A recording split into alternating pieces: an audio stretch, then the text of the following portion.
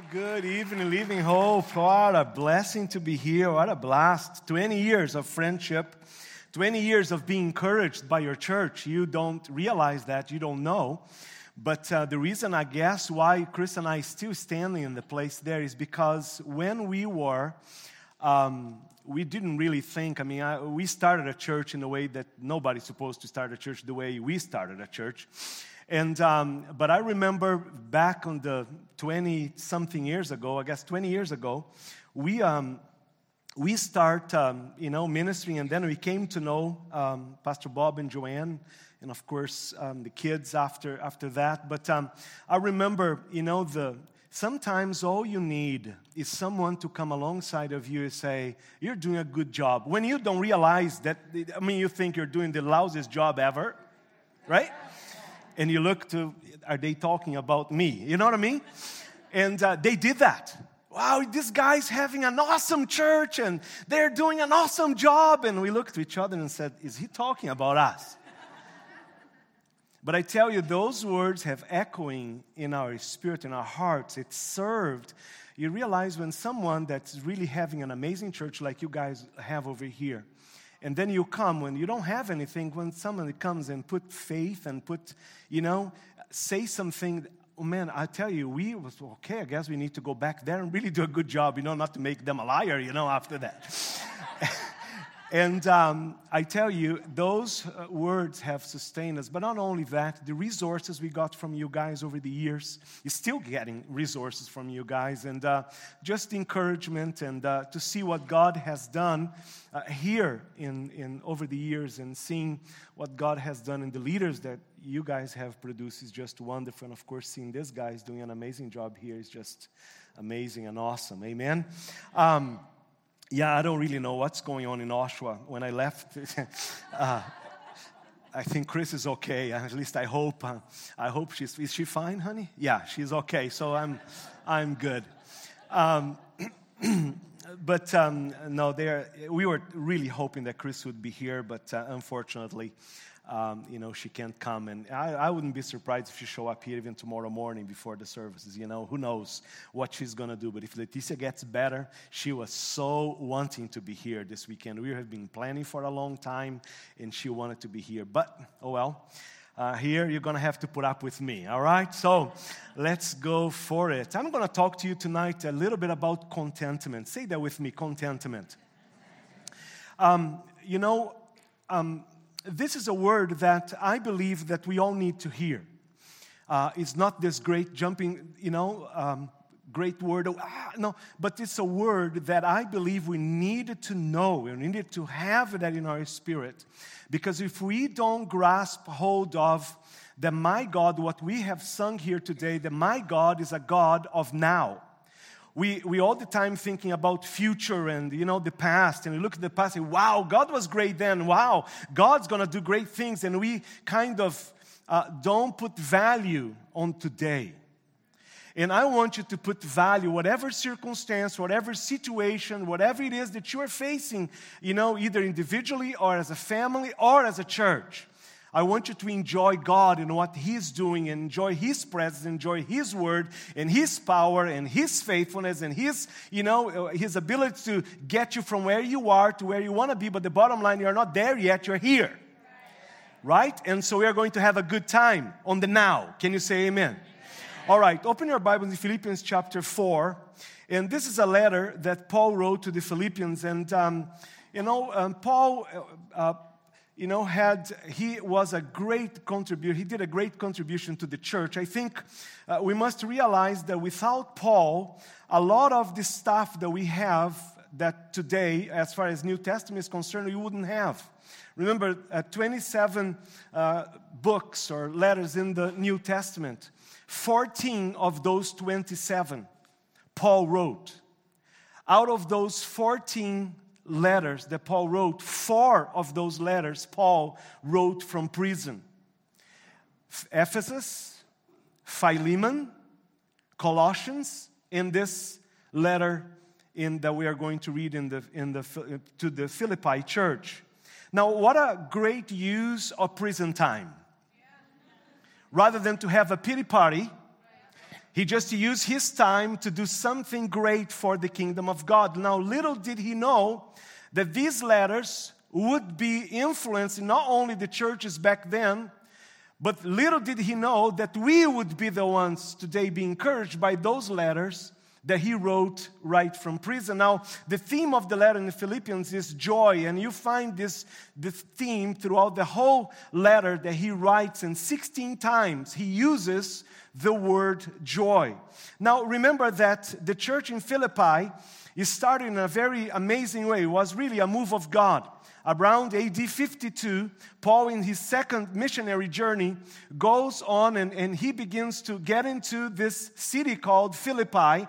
And he goes, I guess, to a synagogue, but there is nobody there.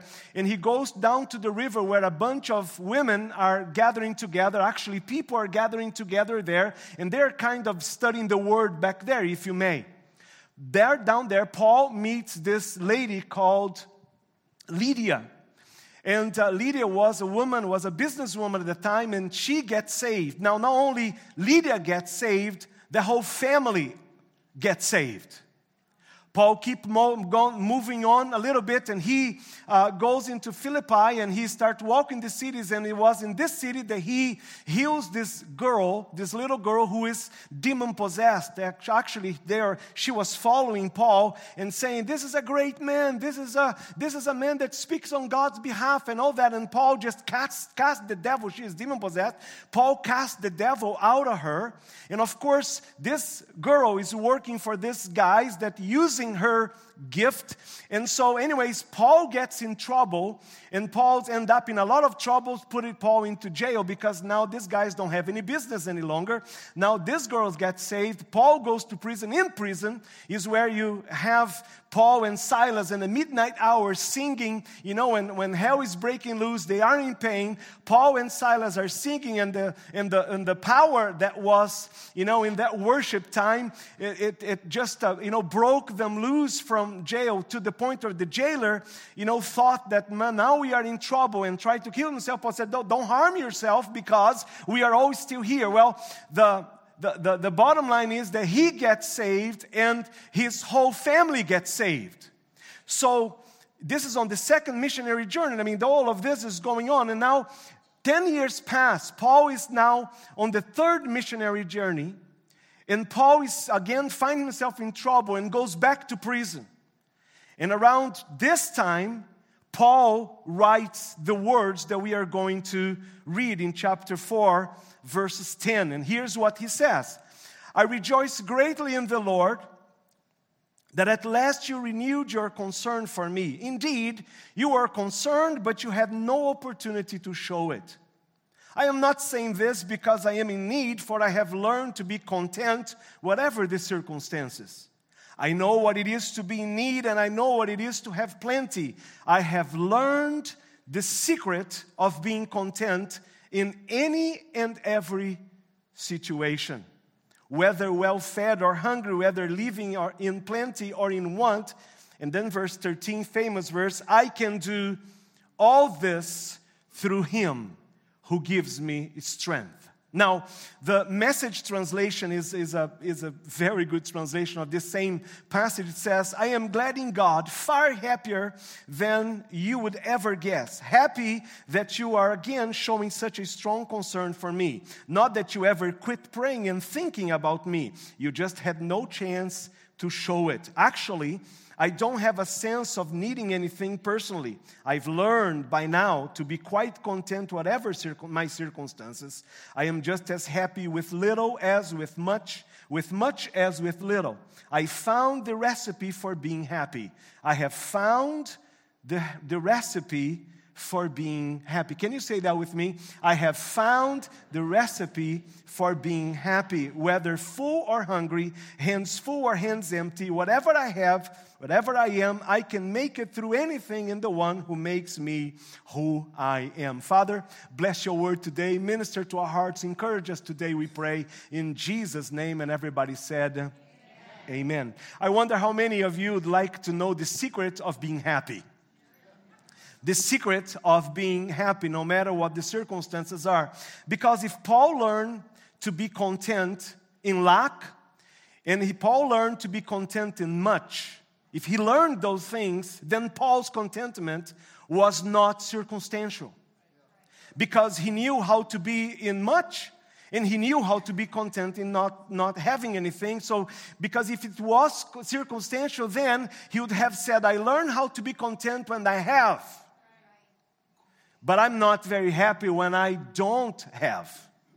But he goes on to the whole range of poverty and struggling and need, as we see in the passage here, in plenty and having everything and don't have enough. And Paul had experienced both seasons in his life, seasons of plenty and seasons where he did not have anything, yet he learned something through those seasons. Now, he learned how to be content in spite of his circumstances. Now, I think we need to learn some things like that, don't you think?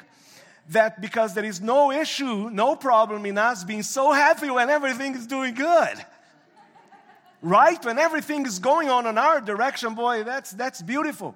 But as soon as when something doesn't go quite the way we want them to go, out of the sudden our happiness, our joy, our peace goes all out of the window. And Paul is saying, I have learned the secret of being content. Now, when Paul says that, whatever circumstances, when he says whatever circumstance I am, plenty or not plenty, it means a lot to me.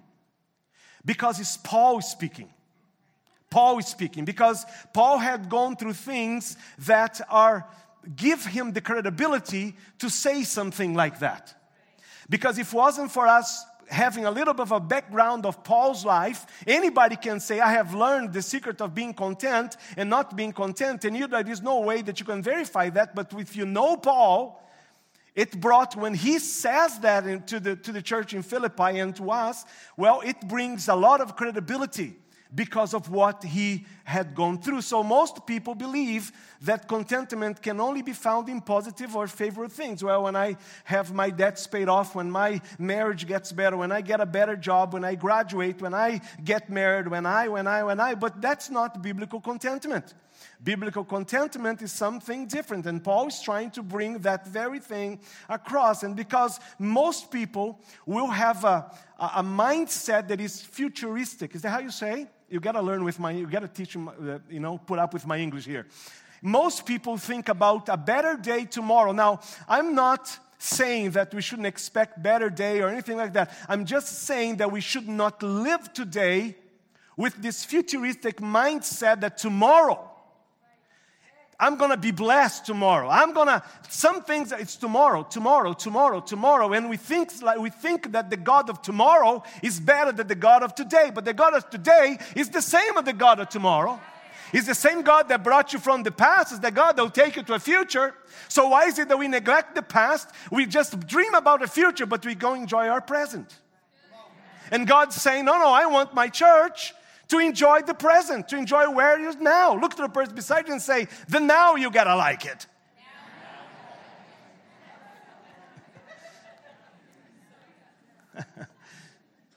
So Paul says there is a secret to those things. And the reason why he says it's a secret because most people will not find it. Two truths we learn. Number one, contentment, first of all, is learned.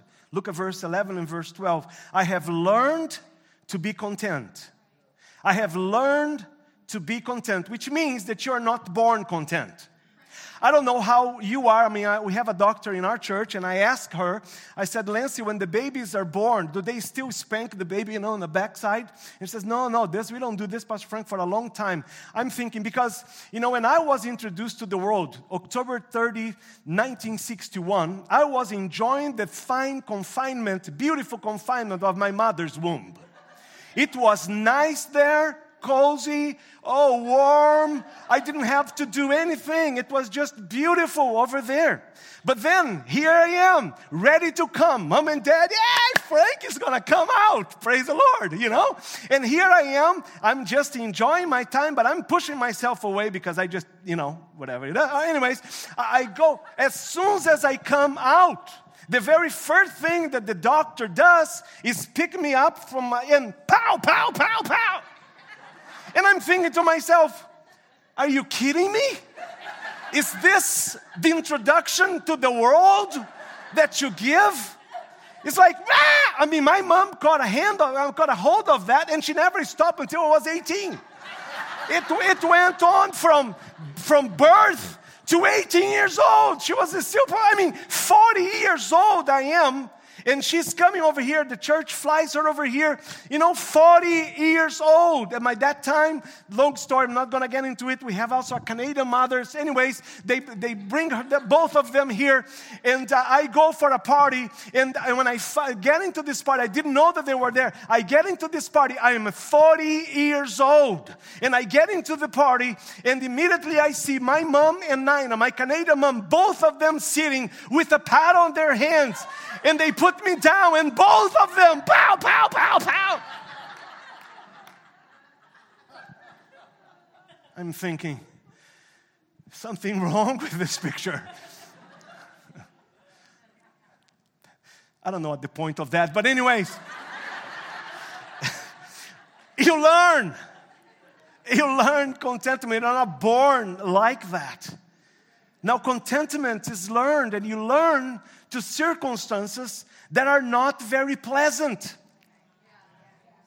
Because you don't need to learn contentment and everything is doing good.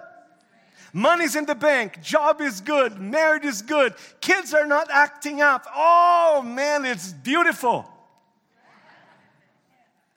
But you had to be content, and you learn when you go through those things. And so Paul is trying to bring that all in adversities and so on. And that's what Paul is saying. So Paul condenses the secret of contentment in one thought. Here's what he says. The secret of contentment is to discover how much you can live without and still be happy. How much you can live out without and still be happy. See, contentment is not that mindset that que sera, sera. I'm not promoting that, laid back, a make-do kind of mentality. Whatever happens, that's not what Paul is trying to talk to us about at all. So whatever you can live without, if that can't terrorize you be content. What are the things that you right now, if it was taken away, you still be content? What is that which you are doing or having, whatever, that if we take that out, is not going to affect your faith walk with God? It's going to affect you coming to the house of God or prayer meeting. Like, I don't come to prayer meeting, Father. Why don't you? Well, my toe. Are you serving God? No, not serving God anymore. Why?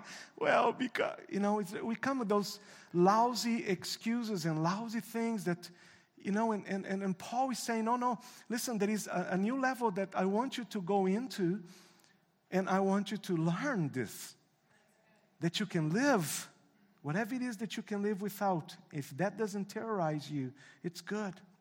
So watch this. What is in your life? What is in your life? Think about it. What is in your life that you can live without? I found out, when you have one of those God moments, I don't know if you remember, 2 or 3 years ago, I'm sitting watching something on the news, and I see this fire in British Columbia. People are being evacuated from their houses, and, I don't know if you remember that. They're flying, firefighters from everywhere, U.S., Australia. They came and they helped, and everybody, and they were going to those neighborhoods, and they were saying, get out of your house, get out, get out, get out. And so there was this God moment on TV. You probably, I don't know if you have watched or not, but, this God moment, this police is going, knocking, people get out, and people are going, renting trucks, and they're going back, and they're filling their cars out with stuff and putting TVs and all kinds of stuff because they are going to get out. And they interviewed this guy that, police knocked at their door. They went in and they said, look, you need to get out of here because it's dangerous. You're gonna get in trouble, and it's now. It's not tomorrow. It's not later on. It's now. So they interviewed them, and because they were all, everybody else is carrying everything, and this couple went in. They got their 2 kids. They went in and they got a couple pictures, their documents, their dog, put in the car, and left. They interviewed them, and they said, how come you didn't pick up anything else? Because the most important thing that I cannot live without is right here in this car. Everything else can be replaced. Everything else can, we can provide to. And I knew that I was watching that, and God saying, this is for you. Don't move that thing. Don't change the channel. It's you right now. Just because I can be a little bit complaining. What you need and what you think you need are two different things. Can you say amen to that? I think you would be surprised. Now, listen, I like good things. I like good clothes. I like to drive good cars. I like to sleep well. I like to nice hotels. But I also can go to Cambodia. I can go to Brazil. I can go to the boonies, and that doesn't bother me too much. So it's not that you shouldn't have, or you shouldn't like, or you shouldn't strive. That's not what we are saying. That's not what Paul is saying at all. But he's saying whatever it is that you find yourself with, be content with it. 2 Corinthians 11, just a couple things that Paul went. I have worked much harder. This is Paul. Being in prison more frequently, being flogged more severely, and being exposed to death again and again. 5 times I received from the Jews the 40 lashes minus 1. 3 times I was beaten with rods. Once I was attacked with stones. 3 times I was shipwrecked. I spent a night and a day in an open sea. I have been constantly on the move. I have been in danger from rivers, in danger from bandits, in danger from my fellow Jews, in danger from Gentiles, in danger from in the city, in danger in the country, in danger at sea, and in danger from false believers. I have labored and toiled, and I have often gone without sleep. I have known hunger and thirst, and have often gone without food. This is Paul talking. That's why he has the credibility to say, I have learned the secret of contentment. I have known hunger and thirst, and have often gone without food. I have been cold and naked. Besides everything else, I face daily the pressure of my concern for all the churches. Who is weak, and I do not feel weak. Who is led into sin, and I do not inwardly burn. So Paul is talking about the things that he went without. I had no freedom, no protection, no friends, no food, no safety, not enough sleep, not enough clothes, not in the water, death several times almost, and being beat up and left alone and all that kind of, was stoned and all of that kind of stuff. Yet Paul is saying, and I did this just trying to do God's will. Just because I was doing God's will, I was going through all of that, which is not by any means what you and I have gone through yet. Not to minimize what you and I have gone through, but this is Paul talking. And here's when he writes to Timothy, he says one time, he says, I had to stand alone. Everybody deserted me. Everybody deserted me. But then he goes on to say, but the Lord, everybody left me, but the Lord stood by me. And I tell you, if you are going to learn something from God, I believe personally, this is my belief personally, that every person has to experience a period of time of loneliness. When the world and everyone else is simply, it seems that you are alone in the place. Nobody is patting your back, giving. I'm all by myself. But God is with me. But God is my helper. But God is my strength. God will never leave us. God will never forsake us. When we realize, I'm going to go ahead of myself, but that leads me to point number 2, which simply means this. Which simply is this. You got to learn that once you learn that contentment is learned, you're going to learn through circumstances that you got to know that God is enough. God is enough. Look to the person beside you and say, God is enough.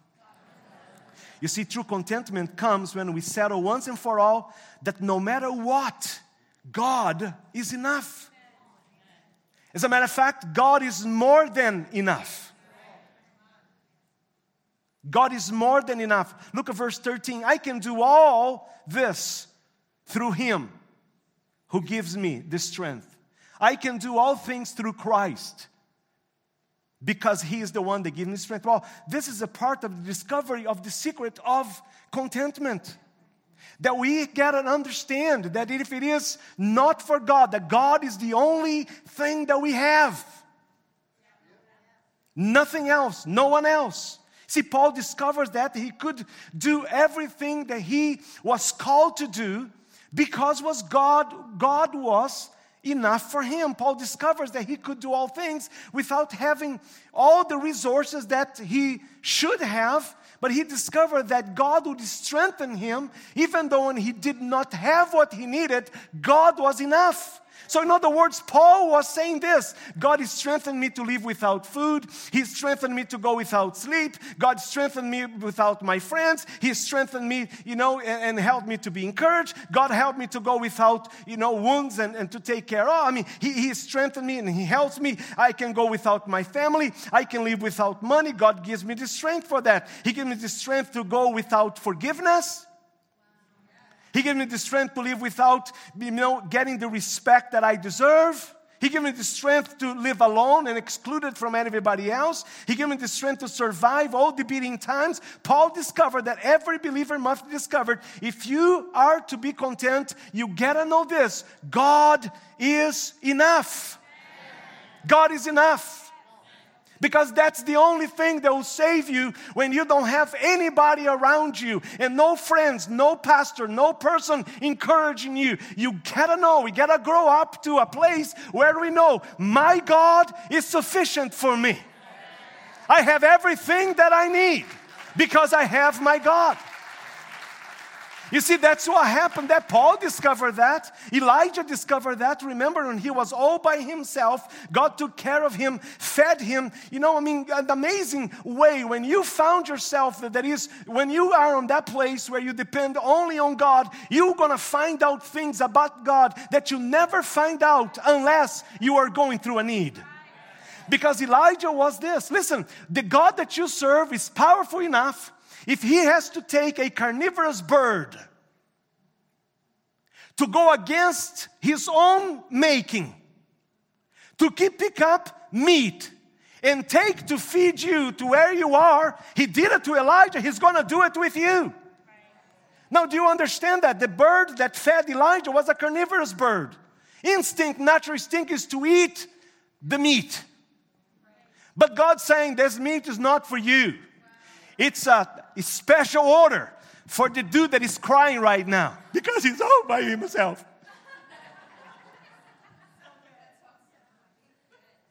Moses discovered that when he said, God, if you don't go with us, then where can we go? Unless you go with us, we are...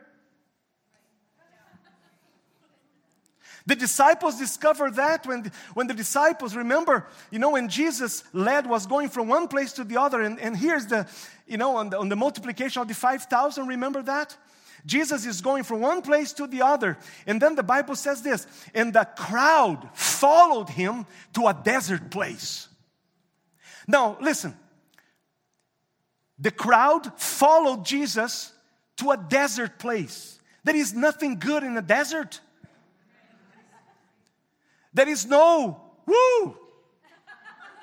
In the desert, it is dry and it's a desert. Now, the kind of leader Jesus was is the kind of, anybody can follow anybody in a good place. But to follow in a bad place, in a desert place. But boy, it was in the desert place that there was the greatest public ministry. There was, I guess, the first public miracle, even though the first miracle was with the wine. But on the great scale, Jesus was the very first one. And here's what happened. These people go, and Jesus gets, go feed the disciples. Disciples are all freaking out, saying, man, what are you going to do? Send them away. Jesus said, no, you give them something to eat. And they go, well, okay, come over here, get in there. And Jesus go, and Jesus begins to bless. Remember, he took, then he blessed, then he broke. Doesn't that sound like you and me? He takes you, he blesses you, and then he breaks you.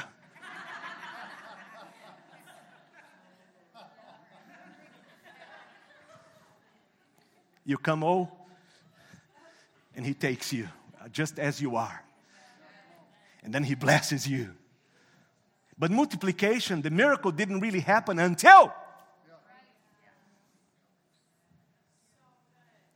the breaking. And once the breaking happened, everybody got fed. But even the feeding of that, I mean, I don't know how you read the Bible, but I read the Bible in a really weird way. Listen, it's 5,000 people. 5,000 men. Minimum, 15,000 people. Minimum. Everybody's hungry. I don't know how you are when you're hungry, but when I'm hungry, I want food now. Like, give me churrasco, barbecue, Brazilian, the way God eats it now. Lots of salt, praise God. The way God has it. I mean, God's not vegetarian. You knew that already, right? He's not. He loved those sacrifices. The more bowls, the better.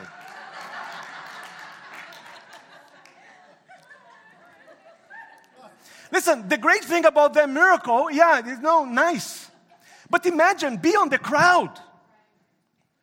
And what was the instruction that Jesus said? Jesus said to him, put the people in the 50s.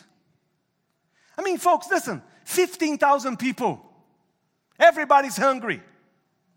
1, 2, 3, 4, 5, 6, 7, 8, 9, 10, 11, 12, 14, 15, 16, 17, 20, 21, 22, 23, 24, 30, 31, 32, 33, 34, 40, 41, 42, 43, 45, 46, 47, 48, 49, 50. Sit down. 1, 2, 3, 4, 5, 6, 7, 8, 9, 10, 11, 12, 13, 14, 15, 16, 17, 18, 19, 20, 21, 22, 23,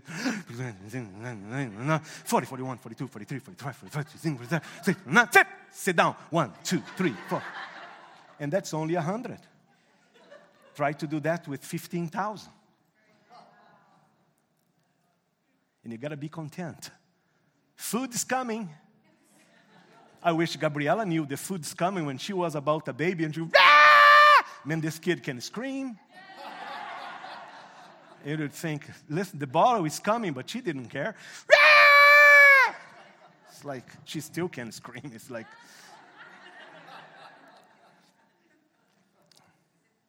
God is enough. Listen, if God can do all that, folks, listen, the picture of Jesus that we have to have and a God that we have to have is the one that John had in the Isle of Patmos. Remember that? When he saw Jesus, not the weak Jesus, not the Jesus that come through sometimes and don't come through the other times. It's the Jesus that is glorified. The Jesus that is strong. He's iron and it describes his body. I mean, everything about that Jesus is awesome. That's the Jesus that you serve and I serve. And He is enough to solve your issues, no matter where your issues are, no matter what they are. He is enough. And until we come to the grips that He is enough, you're going to be unhappy. And our worship will depend on if everything today was good. I'm going to worship if everything was good, but I'm not going to do it if it wasn't so great. I'm going to play if I felt it. No. This is the Jesus. We got to be, folks, look, come on. We got to be ready to worship Him just because of who He is, what He has done. And it doesn't matter how I am, how I feel. He is enough. My God is enough God. We sung it. I lift up my eyes to the hill where my help comes from. My help comes from the Lord, the maker of heaven and earth. I lift my eyes to the hill, not over here. Who is going to bless me? Who is going to take care of my needs? Who is going to provide for me? Who is going to do? No. I lift my eyes to the hill where my help comes from. My help comes from the Lord, the maker of heaven and earth. You know why we're unhappy? Because we're still looking this way when we should be looking that way. It's only you, God. It's only you. Nobody else. Well, nobody told me that I'm doing a good job. You don't need it. Jesus already done it. I'm not saying that we shouldn't. You understand what I mean, but you can't live on that dimension. Well, I guess they forgot about me in the church. Are you kidding me? Are you nuts? They forgot about me. They're not giving me the importance as they once did it for me. Oh, you need a slap. That's what you need.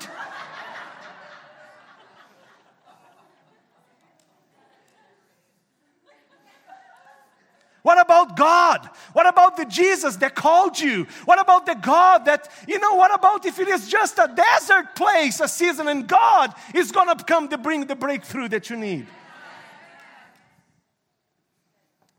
Where am I? Oh, God is enough. I want my daughter to find out in Brazil that the God that mom and dad served was the God that was enough. First year, I was telling Pastor Bob and Joanne, first year, Gabriela went to Brazil for 2 years internship. First year, we foot the bill. We paid the whole thing. Second year, she wanted to go back. We said, okay, well, you're on your own. We paid the trip.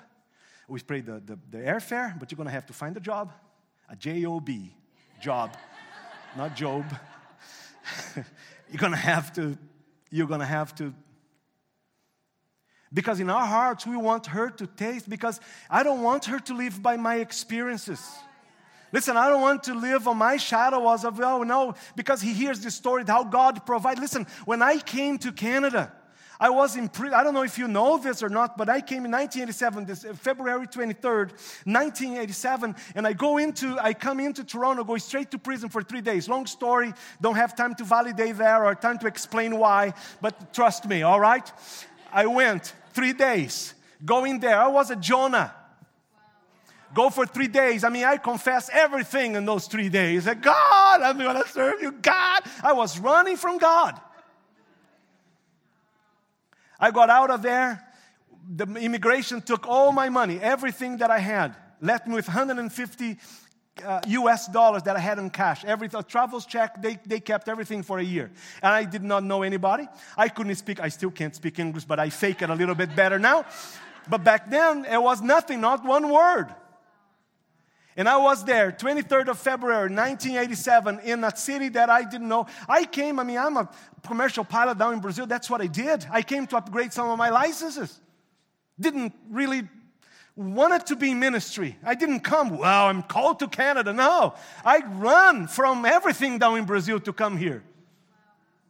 And God said, I get your number. I put you in a place where you don't know anybody and you can't defend for yourself. There I was. Long story short, I come out of there, no money. They dropped me off. Miracle that I survived. That week I end up at square one. Sitting at square one, writing letters to my family. Nobody heard about what was happening to me because no telephone back then. There was telephones, but, there was no accessibility for me. And I'm there writing letters, hungry as all get out. And I remember, the God of my father. My father was a great man of God.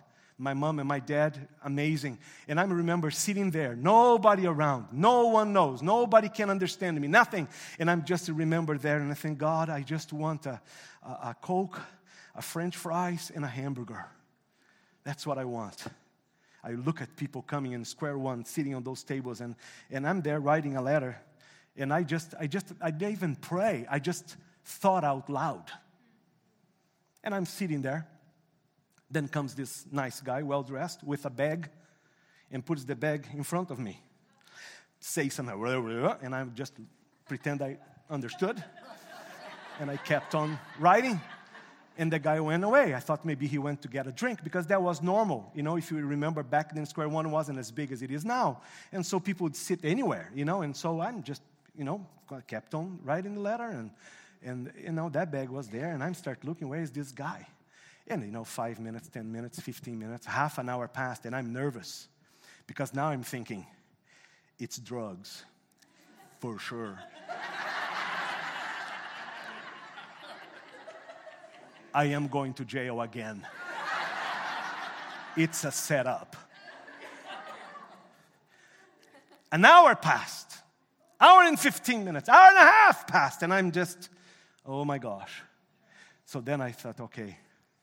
I look at one side, I look at the other, put my stuff on my bag, got a hold of the bag. Where do I go? To the washroom. Straight to the throne room. Said, I want to see what this is. When I opened the bag, I felt God saying, you dumb, you should have eaten that stuff. So it was a Coke, hamburger, and a French fries on that bag. And I'm just, God saying, you should have eaten that. It would taste much better when it was hot, you know.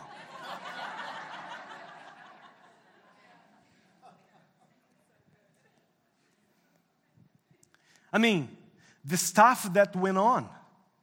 I'm sitting in church. I'll take one more. I'm sitting in church, evening service in this little church, on the second row.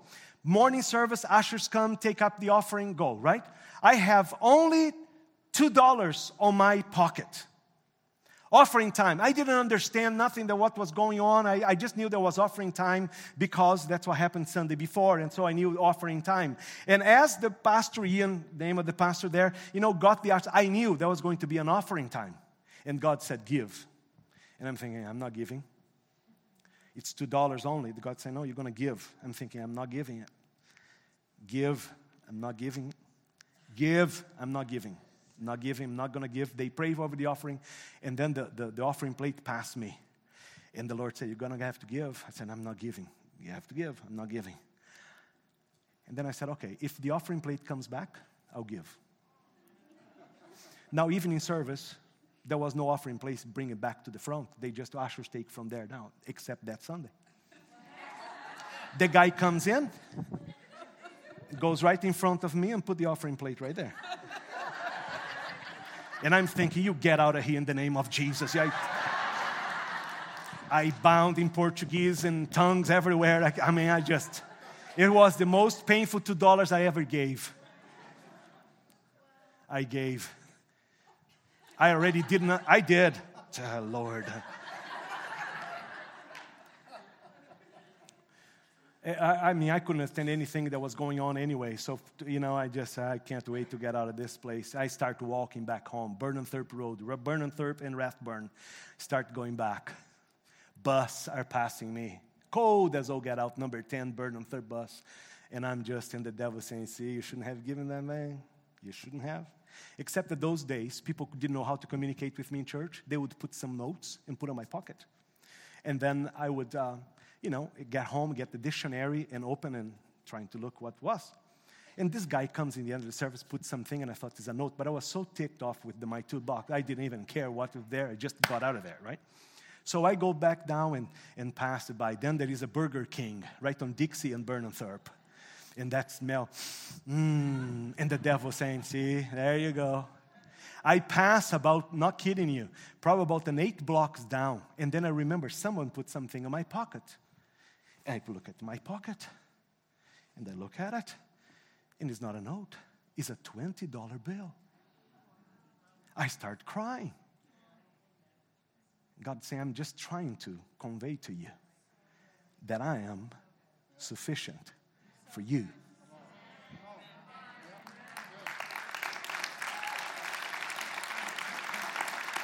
I got that $20, went right back to Burger King.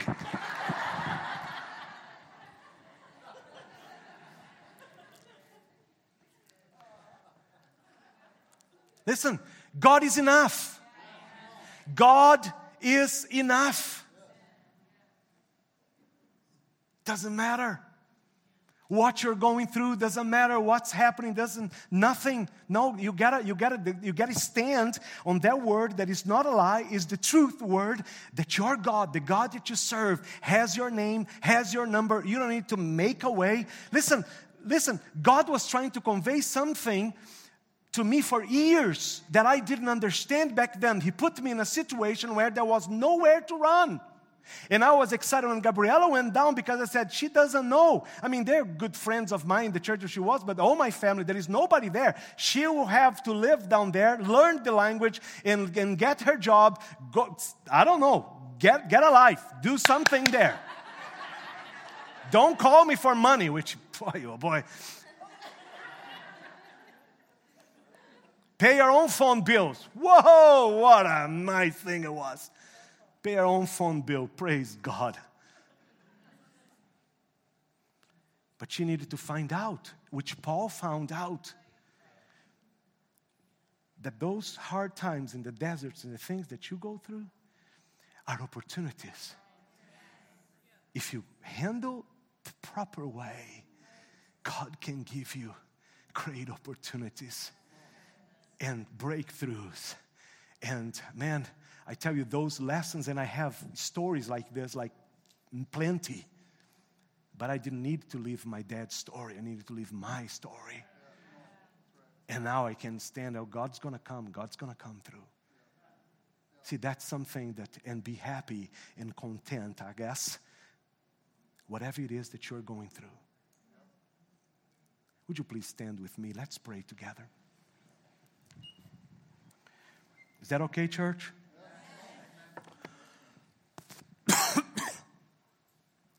Would you lift up your hands? And I want you to think about the situation that you're facing right now. What's going on in your life right now? Particularly those situations, that are not so awesome, great.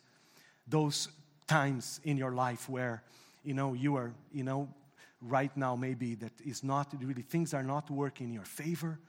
That you really, it's uncomfortable. This is an uncomfortable place that I am right now. But I want you to begin to surrender those moments to God and say, God, I wanted to learn the power and the secret of contentment in this situation. I will lift my eyes to the hill, and I know where my help will come from. My help will come from the Lord. You are the maker of heaven and earth. I don't want to make anything happen. I don't need it to trying to make a way. I don't need it to do anything. I just needed to wait on you and wait for you to bring me the breakthrough that I need. I don't want to go around this mountain more than what I should go around this mountain. I wanted to stop this cycle of just, no, I'm gonna get, God, would you just bring a breakthrough? I want you to begin to ask the Lord. I want you to begin to tell the Lord that, Lord, this is what's going on, and I'm gonna ask you to bring me a breakthrough. I'm gonna ask, I'm not gonna complain, I'm not gonna whine, I'm gonna rejoice in you, God, not because of my circumstance, but I'm gonna, in spite of what I'm going through, I'm gonna worship you, and I'm gonna praise you, and I'm gonna bless you, and I'm gonna minister unto you, God, and I'm going to worship with everything that I've got. I'm going to lift my eyes to you, God, and my life is going to be yours, oh God. Come on, would you just begin to say that? Begin to declare that. Would you begin to declare that over your life, over your family? Would you just begin to declare that? Come on, just begin to declare, verbalize that. Don't think those things. Begin to say it. Let it come out of your mouth. Hey, God, you are my sufficient. Oh, God, you are the one that I need. There is nothing else that I need. Is you. My joy is found in you, God. Oh, my needs, Lord, you're going to provide and supply for every need that I have, Lord. Lord, I am your favorite, oh, God. Oh, I don't care how many hundreds of people are around me, God. You're looking at me today, God. Your eyes are focused, are fit on me, oh God, today. Oh Jesus. Hallelujah. Hallelujah. Hallelujah. Hallelujah. Hallelujah. Oh ralabababasa. Hallelujah. You are a good, good Father. It's who you are. It's who you are. It's who you are, and I'm loved by you. It's who I am. It's who I am. It's who I am. You're a good, good Father. It's who you are. It's who you are. It's who you